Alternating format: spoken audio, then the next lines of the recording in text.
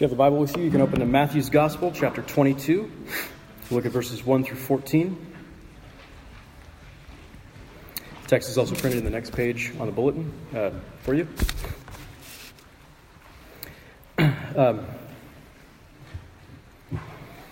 So growing up, Christmas Eve was sort of the time that we really had our big celebration with my mom's side of the family at my grandparents' home, and it really shaped my imagination for what a feast is. Maybe you've had a similar experience. You've got this maybe nostalgic picture of what it was like growing up, going to the best feast of the year, Christmas Eve or Christmas Day. But for me, it was Christmas Eve at my grandparents' home. As a child, you're not so aware of the difficult parts, like all the bickering about who's coming and who's bringing what and why they're late and why that dish isn't ready yet. You're not aware of all that stuff, but your eyes get large when you see the soups and the meats and the cakes, and even the vegetables can be exciting if you've got enough cheese or sugar on them. Of course, a child can only take so much of the eating part and can't wait to get through the meal to the gift opening part, but we talked about gifts last week. So, but as I've gotten older, my imagination for good feasts has also been shaped by, in particular, weddings. Weddings that I've been able to attend, family weddings, friends' weddings, or that I've officiated. Wedding feasts are this unique moment. They're joyful occasions celebrating love and union, and they share something of the magic, I think, of a good Christmas feast. There's something of that. Maybe it's just the magic of feasts in general. Feasts like these in the Bible, they're not just present everywhere in the Bible. Feasts shape the Bible from start to finish. They shape God's revelation. They shape God's interactions with his people from start to finish throughout the scriptures. When Jesus describes the kingdom of heaven, more than once he likens it to a feast, even to a wedding feast, as he does in our passage. So if you want to know what God's original plan was for creating the world, if you want to know what a true picture of spiritual life with God and life with each other is meant to look like, if you want to know what our eternal destiny in the resurrection, what our life in the new heavens and the new earth will look like, it's a feast. That's what the Bible says. So that's what we're going to talk about this morning. Let's pray, then we'll read the scripture. Father, we thank you for your word, that you've not left us in the dark, in our own ignorance, or left us to our own imagination. You've shaped our imagination. You've shaped our understanding of who you are and what reality is like and what we're to know about you and trust about you. So we pray that as we listen now to your word, to Jesus' own words in this parable, that you would help us by your Holy Spirit to have a good response to who you are and what you've done for us in the gospel. Help us to respond to you with faith, hope, and love. We pray in Jesus' name. Amen. Jesus spoke to them in parables, saying, "The kingdom of heaven may be compared to a king who gave a wedding feast for his son and sent servants to call those who were invited to the wedding feast, but they would not come. Again, he sent other servants, saying, 'Tell those who are invited, see, I have prepared my dinner. My oxen and my fat calves have been slaughtered, and everything is ready. Come to the wedding feast.' But they paid no attention and went off, one to his farm, another to his business, while the rest seized his servants, treated them shamefully, and killed them. The king was angry, and he sent his troops and destroyed those murderers and burned their city. Then he said to his servants, 'The wedding feast is ready, but those invited were not worthy. Go therefore to the main roads and invite to the wedding feast as many as you find.' And those servants went out into the roads and gathered all whom they found, both bad and good. So the wedding hall was filled with guests. But when the king came in to look at the guests, he saw there a man who had no wedding garment. And he said to him, 'Friend, how did you get in here without a wedding garment?' And he was speechless. Then the king said to the attendants, "Bind him hand and foot and cast him into the outer darkness. In that place there will be weeping and gnashing of teeth. For many are called, but few are chosen." This is the gospel of Jesus Christ. Praise be to you, O Christ. So feasts shape the Bible. They shape our vision of spirituality. They shape our hope for the future, hope for eternity. The Bible begins with an account of God's creation of the world and humanity in the space of 6 days. And guess what's at the climax of the final day of God's work, the climax of the 6th day, the end of Genesis chapter 1. Peter Leithart says, God's gift of food is the climax of the 6 days of creation. Day 6 does not end with man's creation as the image of God, or with God's command that Adam rule the earth. It ends with a menu. You can go look it up. It's at the end of Genesis 1. It ends with a menu. That's the climax.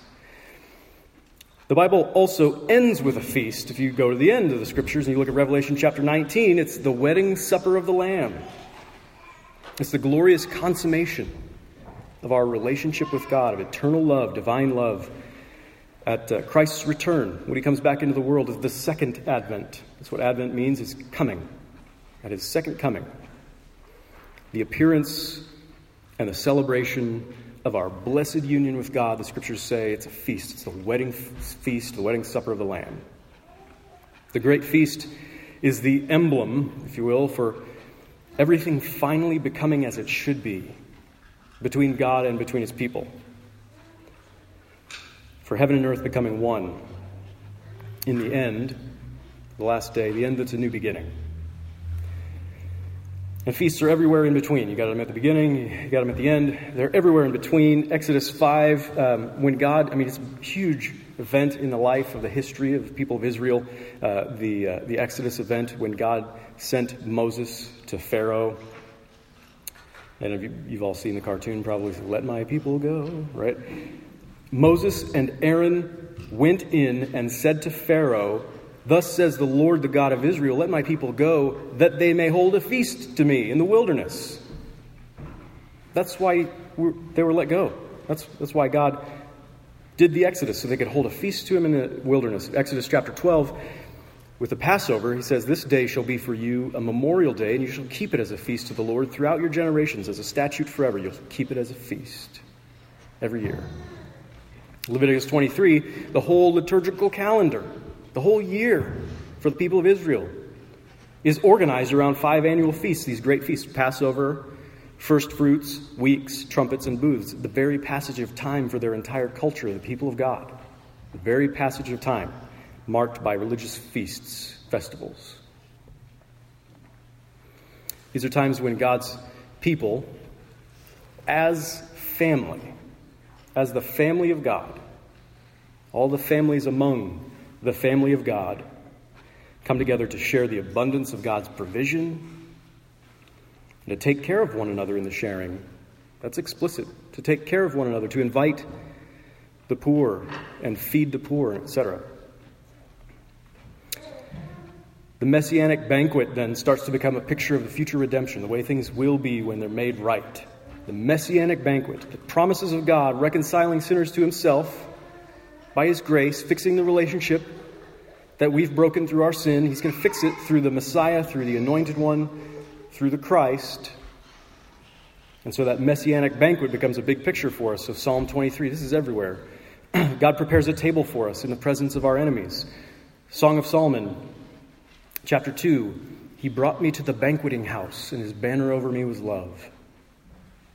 Isaiah 25, as Rainey read in our Old Testament reading, on this mountain the Lord of hosts will make for all peoples a feast of rich food, a feast of well-aged wine, of rich food full of marrow, of aged wine well refined. That sounds good. That sounds really good. So it's little wonder that the Christ would go to feasts, and he'd go to parties, and he'd talk about feasts, and he'd talk about the kingdom of God in those terms all the time. As we saw in our series on John's Gospel, which we finished up a little while ago, the whole book, all of John's Gospel, is organized around several feasts that take place in Jerusalem that Jesus is going up to. going up to these feasts that shape the annual calendar, the liturgical calendar of God's people in the passage of time. The Gospel of John is shaped by that, but things really get going with him, with his first miraculous sign being performed at the wedding feast in Cana, when he turns water into wine, showing himself to be the true master of the feast and the Lord of joy. Really the true bridegroom, preparing the great banquet for his bride. And in all of these biblical feasts, there's food aplenty, there's wine a-flowing, the created gifts of God given to his people for our life with him. Paul writes in 1 Timothy chapter 4, this kind of thing is to be received with thanksgiving. All these kinds of food and drink to be received with thanksgiving by those who believe and know the truth. So it's a physical picture, this food and drink, this feast. It's a physical picture of actual food really enjoyed together. It's not just a picture of something actually spiritual. It is in itself spiritual, is truly spiritual in all of its physicality. The meaning of us eating food together really is a spiritual thing. A feast is when we partake of God's abundant provision together, not alone. You don't have a feast by yourself. That's not how it's supposed to be done. It's when we partake of God's abundant provision together, when we take care of one another in the sharing. Really, people are the whole point of feasts. It's the company. That's the whole point of the feast. Obviously, the food is a real meaningful part. Obviously. But really only insofar as it's something that we partake of in togetherness. That's why the food is important. Because we're partaking of it together. We can't feast every day. You know that. You know, especially a season like this, you can't feast every day. You can't go on like this. But really, anytime we eat, whatever you're eating, it's spiritual because we're together. Because at the very least, we're in the company of God. Maybe you're sitting there at work, having a quick bite for lunch, and you're kind of by yourself in a workroom or something, but really, it's something that we partake of together because we're in the company of God, always. You can't get away from him. You can't have a feast. You can't have a meal apart from the company of God. God himself has no need of food. And he doesn't eat with us, but he is with us. He is with us. So eating, just like everything else we do, is always a time of togetherness. It's always a time of togetherness, even when there's no other human company in the room, but especially when there's other human company in the room. It's really a time for togetherness. It's a spiritual thing because of our togetherness with God and because of our togetherness with each other. Eating is a spiritual thing. It's always more than just nourishment for our bodies. Robert Capon has a great book, The Supper of the Lamb, little book. You should all read it. He says, to be sure, food keeps us alive, but that is only its smallest and most temporary work. Its eternal purpose is to furnish our sensibilities against the day when we shall sit down at the heavenly banquet and see how gracious the Lord is. So what we celebrate at Christmas is God becoming flesh, the incarnation, the enfleshment. God becoming a human being, so that he could sit down at a table and eat together with us. As one of us, the Son of God, coming into the world, the bridegroom, at the great wedding feast. We celebrate Christmas because that's when God came into the world to be company for us, and so that we could be his company. The problem is God's people didn't want his company. God's own people didn't want his company when he came. That's what Jesus is really highlighting with this parable that we'll get into here. The kingdom of heaven, it's like this royal wedding feast.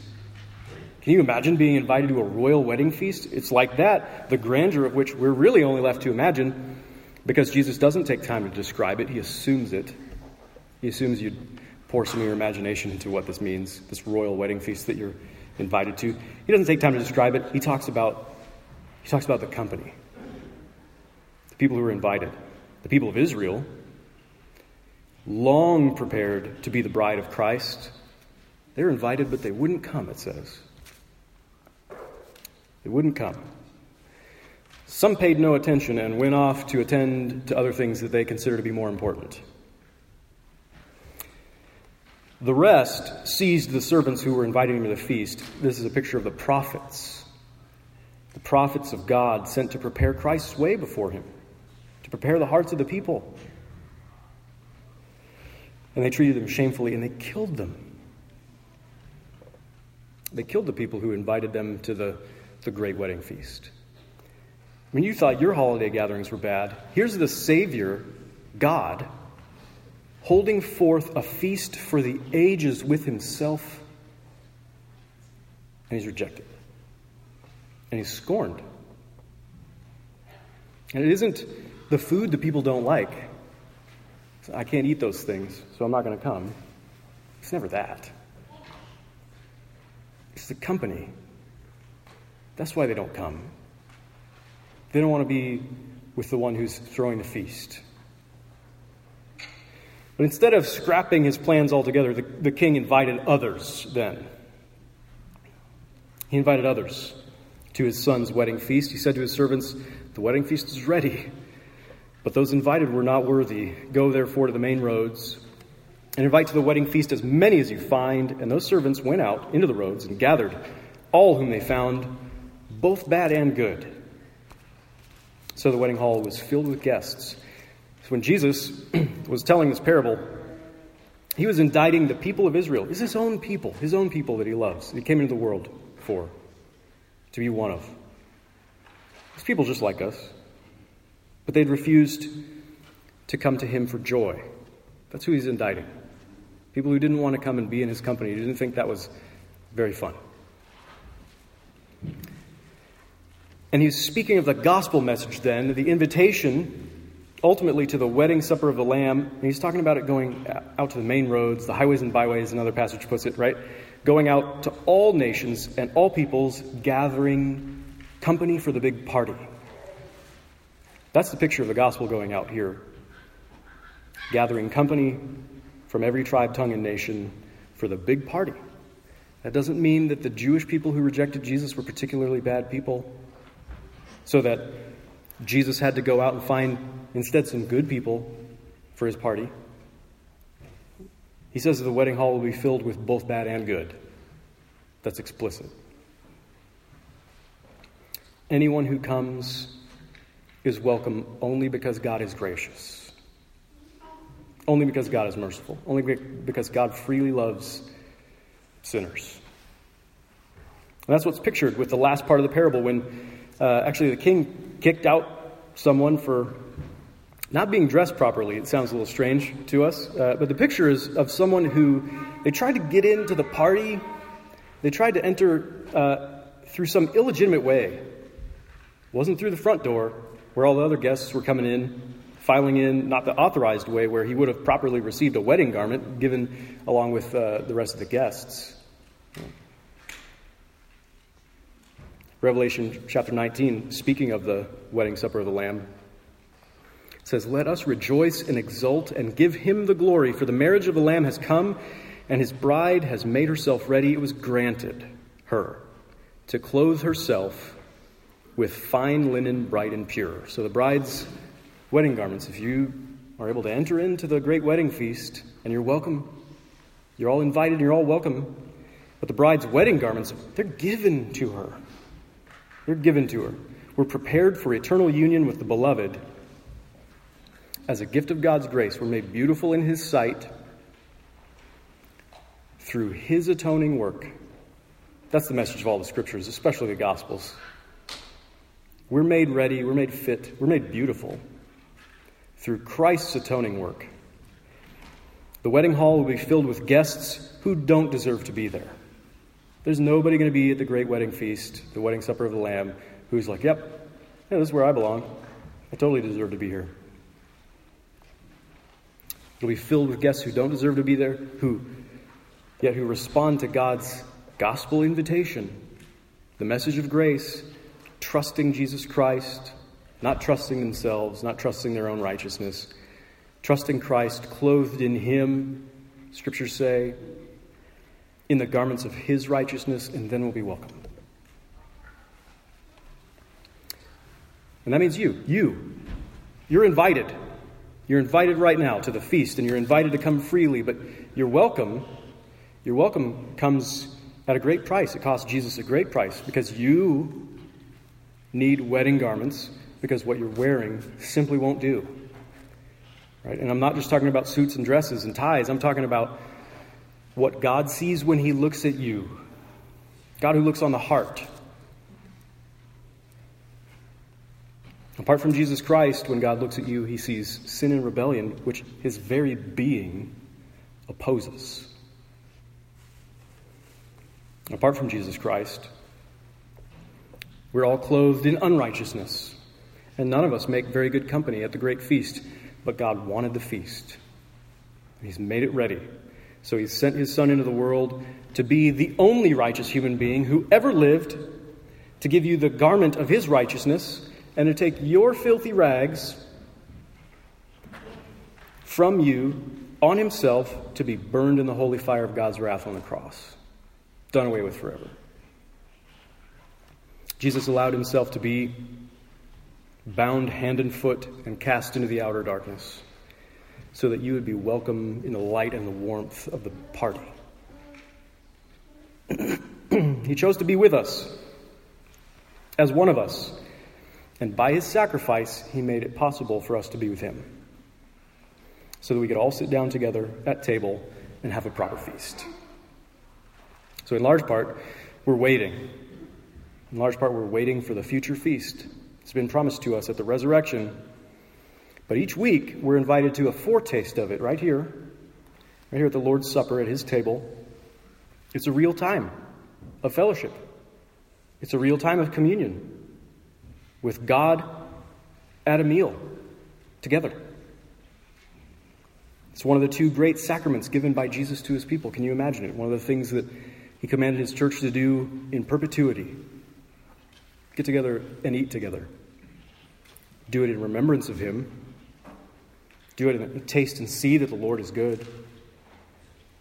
Do it, as Robert Capon said, to furnish your sensibilities against the day when you'll sit down at the heavenly banquet and see how gracious the Lord is. It won't just be a matter of faith anymore at that point. It'll be a matter of sight. And even though the great feasts of the Christian calendar, they're optional, right? Feasts like Christmas and Easter, sort of the big ones for a lot of us. The Bible doesn't command us to do those things. It says those are optional. But they can help us to commemorate and commune and prepare in similar ways. So go and feast. Go eat good food and drink good drink and receive it all and enjoy it with thanksgiving and eat and drink together with one another and together with God, and reflect on this God who has made feasts such a big part of his revelation. Let your imagination for your life with him be shaped by the best feasts you can imagine, and celebrate those spiritual connections with your company. Talk about that at your Christmas feasts. Invite people from the highways and the byways to your party. Take care of one another in the sharing of God's abundance. Show grace to one another as grace has been shown to you by the King. And look with good hope to the day when you will dine with Jesus Christ, who is God become flesh, so that he could feast with us and us with him. As the angel said in Revelation 19, blessed are those who are invited to the marriage supper of the Lamb. Amen. Let's pray.